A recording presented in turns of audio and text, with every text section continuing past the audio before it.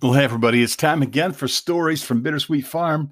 I'm Ken Pierpont. Today's story is chapter 24 from my first book, Sunset on Summer, and it's called Logansville, Ohio. Get out a map of Ohio, look in the middle of the state. The big city there is Columbus. Now look slightly to the left. Do you see Bellefontaine? Follow Route 47 west out of town until you see a little dot in the highway labeled Logansville. I lived there for a while when I was a little boy. I think I was about 10. My dad was the pastor of the little church built on the highway there.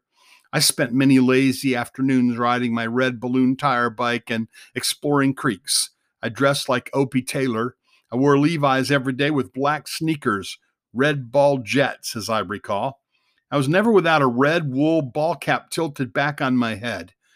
The sun would bleach the bangs of my already blonde hair. I wore t-shirts with horizontal stripes, and that was before writing on t-shirts was popular. One afternoon, overcome with boredom, I wandered into my dad's study and I asked him if he would help me build a tree fort. He said no. The trees aren't ours. This is a parsonage. The people of the church may not want us to build a tree house. I wasn't sure if I liked being a pastor's kid. I went outside and nursed my wounds under a tree. About 10 minutes later, I heard my dad whistling, and I looked up to see him coming across the yard. He wore a dress shirt and tie every day, no matter what he was doing. But he had pulled coveralls over his dress clothes, and he had a toolbox and some boards. Go get the ladder, he called. We're going to build a tree house. An hour later, I was sitting on a board up in the crotch of the tree, feeling a little like one of the Hardy Boys. Dad rigged up a bucket and pulley so I could get things up into the tree. Sometimes my mom let me eat my lunch up there. From my post in the tree, I could look down on life in the little crossroad village where we lived. A mentor of my dad's at the time was an evangelist named John R. Rice. Dad said when John R. Rice was a boy, he had a special place to be alone with the Lord. Dad said, this can be your special place to be alone with the Lord. You can read your Bible up here and pray. I loved that tree house, and I spent hours on my shady perch in summer days. We moved away one day, but I remembered it as one of the best places we lived growing up. Many years later, we came back to an area an hour or so south of Logansville. I worked about 20 miles north of where we lived. It was a third shift job working all night with a crew of lewd, loud reprobates. They talked filth continually and played wretched music all night, every night over a cheap PA system. Every night I worked with a knot in my stomach.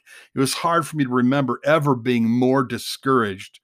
So one night I took off an hour for lunch and I got in my car and I began to drive.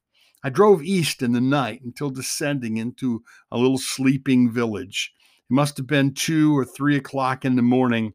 I found the house I remembered. I turned my little Volkswagen onto the street beside the house. I parked and I shut off the engine. I sat in silence for a few minutes and I looked up into the old maple tree. The boards were gone, but the tree still stood there in the corner of the yard. After a few minutes, I started the car up and I went back to work. I've never been back. It's been over 20 years. It's one of the pleasant places I visit in my mind sometimes when I've been around too many reprobates. I've had to listen to too much loud music and my stomach is in knots. If you have a little boy in your life, do something with him. Build something, go somewhere, take a walk, just be together. Someday you'll consider it a great investment. And years from now, when things get hard for him, he'll need some pleasant places to visit, if only in his mind.